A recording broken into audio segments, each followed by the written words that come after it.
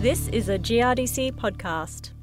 Tasmania's high rainfall climate offers cereal growers a high yield potential, though the mild, moist environment also means that growers are on the front line of fungicide resistance issues. Hello, I'm Tony Crowley, and in today's podcast, you'll hear from a Tasmanian grower who takes these challenges in his stride, relying on the latest research to guide his management decisions. Michael Chilvers farms 1,100 hectares at Nile in the Northern Midlands of Tasmania and is also a member of GRDC's Southern Region panel. I caught up with Michael at the Hyper Yielding Cereals Project Field Day held at Hagley in northern Tasmania, an event that showcases research into new cereal lines and agronomy strategies to lift feed grain productivity. According to Michael, there are valuable lessons to take home from field days such as this. It shows us, what's possible at the top end, and we scale that back to our environment, and it shows us what we need to be really looking for and what the sort of constraints are, apart from the stuff we're dealing with on a day-to-day basis, which might be, an irrigator that's got bogged or it's got too wet over winter and we need to put more nitrogen on. It's knowing that, crikey, actually we have to be really careful of these diseases as well, because we know from this work we're seeing today that a disease coming in late, even close to flowering, can wipe 30% of our yield off. And we've spent that money to get that 30%. So that's where it'll bite us if we've spent a lot of money up front and either we don't follow through on irrigation. So, it's those last couple of things that you get the stitch from spending a lot of money and you think, I'm over it, we'll call this done. And you've just dropped 2 tonnes of yield because you just didn't do that last, either couple of irrigations or the last fungicide or that. So that's what I take away, and I think that's what a lot of growers see, is that, actually, if we follow through, the returns are good and this model works.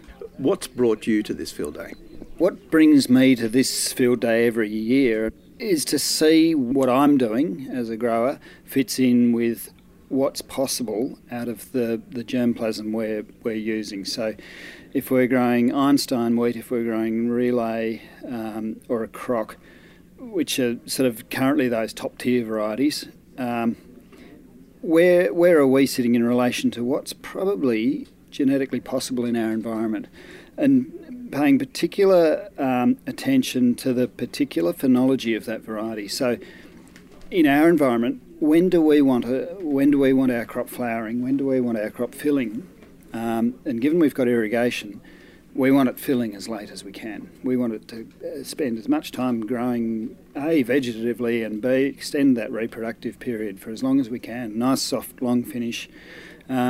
That's what we're after. So we're really looking, we're not looking at the variety as such, but we're looking at the phenology of where that germplasm sits. Here in Tassie, we've got most of the diseases and a few others that other people don't have in terms of, particularly in barley, but in our wheat, our septoria, our mildews becoming resistant to a few of the fungicides. So we're sort of, unfortunately, I guess, leading the way in fungicide management and how to deal with these really high pathogen loads in a high rainfall zone environment where we're irrigating as well and pushing yield. So that's what keeps me coming back, is that I know what we're doing is on that top end of what's possible, and we need to know what's potentially going to go wrong, where should we be looking, and where are we going to get the best return for that extra dollar we spend.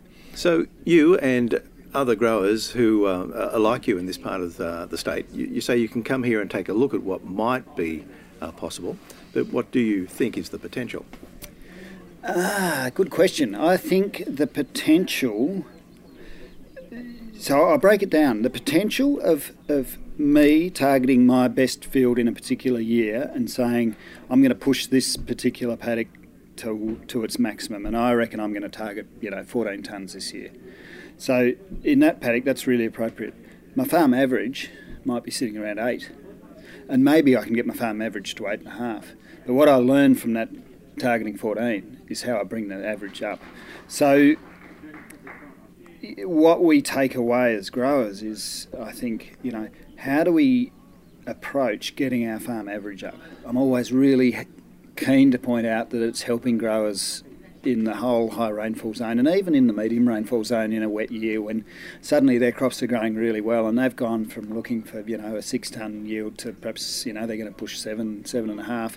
Crikey, should we be putting growth regulators on? How much nitrogen should we put out? Then they can look back to this and say, well, actually to grow a really high yield, here's a bit of a recipe. It's not it doesn't fit everywhere, but this is the basics of what you need to do. And a lot of it is about the basics. How can I transfer that to my environment? And I think this work has relevance really widely. The other important thing you were talking about, of course, was fungicide and fungicide resistance.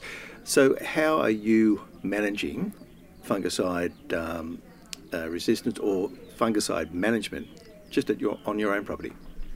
Yeah, so we've gone away from, we hardly ever do wheat on wheat anymore. We'll bale and or burn a lot of our stubble. A lot of our stubble gets cows run on it over winter, so we'll do a fodder crop straight into that standing stubble, and then just that all gets pugged back into the ground and recycled back in. So, and then it'll be a spring or summer crop after that, so there's another break crop there. So we're sort of trying to extend that intercrop period out. It's really hard. We have green bridges because we're running pivots everywhere.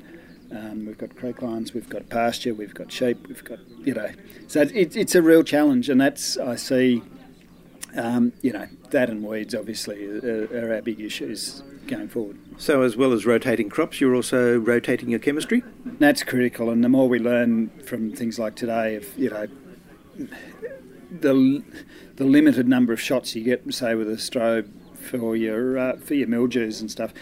And I've seen, we had a crop of Manning wheat that we just couldn't control it.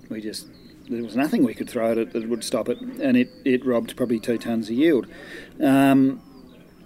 So yes, you do have to rotate. Obviously, we're trying to do best practice, but we've also got this massive inoculum load and this massive pressure because we're growing high yielding irrigated crop that's in a cool, moist environment. Well, as a grain grower in Tasmania, you're also a member of GRDC's Southern Panel.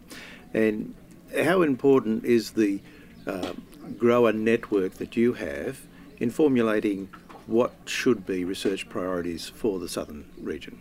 All these positions, I think it's important that you come to them with a big picture view. So you're not just representing your patch. You're representing a whole rainfall zone or a whole region. And so a network that gives you contacts on the ground as to what particular issues are pertinent in particular areas, I think is really important because it expands your horizon and it expands your understanding of, what issues are important and where the crossover is. So what you can take out of one area's learnings to put into another one to start the basis of some new field of study or more questions that have come out of something that's already happened in the past. So, yeah, really important. Tasmanian grain grower and Southern Region Panel member, Michael Chilvers. For more information on GRDC's investments or the Southern Panel, visit the GRDC website, grdc.com.au. I'm Tony Crowley, and you've been listening to a GRDC podcast.